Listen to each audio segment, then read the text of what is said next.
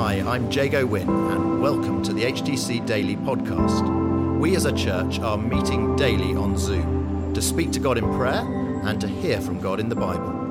For those of you who can't join us live or who want to listen again, we're featuring the daily Bible thought, and we're also including how we're being encouraged to pray each day. Today, it's Josh Moxon. 1 Peter 2, 15, 17, just carrying on, just looking at a few verses. I wanted to mainly pray this morning, but I just wanted to give us a 2-minute thought on these verses. I'm going to read them, and then we're just going to chat through them a tiny bit. But it says this: "For it is God's will that by doing good you should silence the ignorant talk of foolish people. Live as free people, but do not use your freedom as a cover-up for evil. Live as God's slaves. Show proper respect to everyone. Love the family of believers. Fear God. Honour the emperor."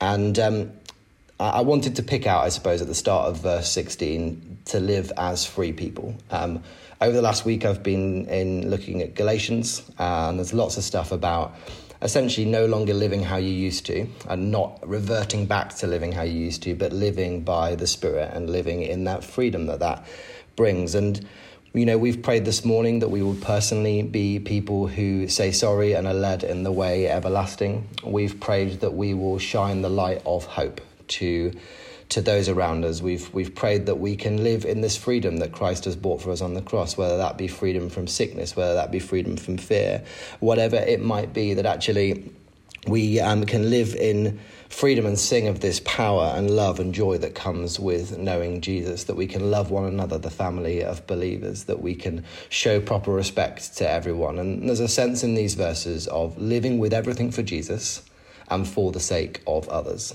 and living in a way that shows Jesus to be good and to be kind, and respecting the law of the land, maybe, as we're trying to say, I want to show that I'm a follower of Jesus and that I can live in peace, and all of those things. And I want to encourage us today that this freedom that we find in Jesus is not an excuse for sin, but a platform to grow and live with everything for Jesus, to live out some of the prayers that we have prayed this morning. And so I just wanted to make that short encouragement to us all this morning, to be above reproach, to love one another, to honour authority, to fear God.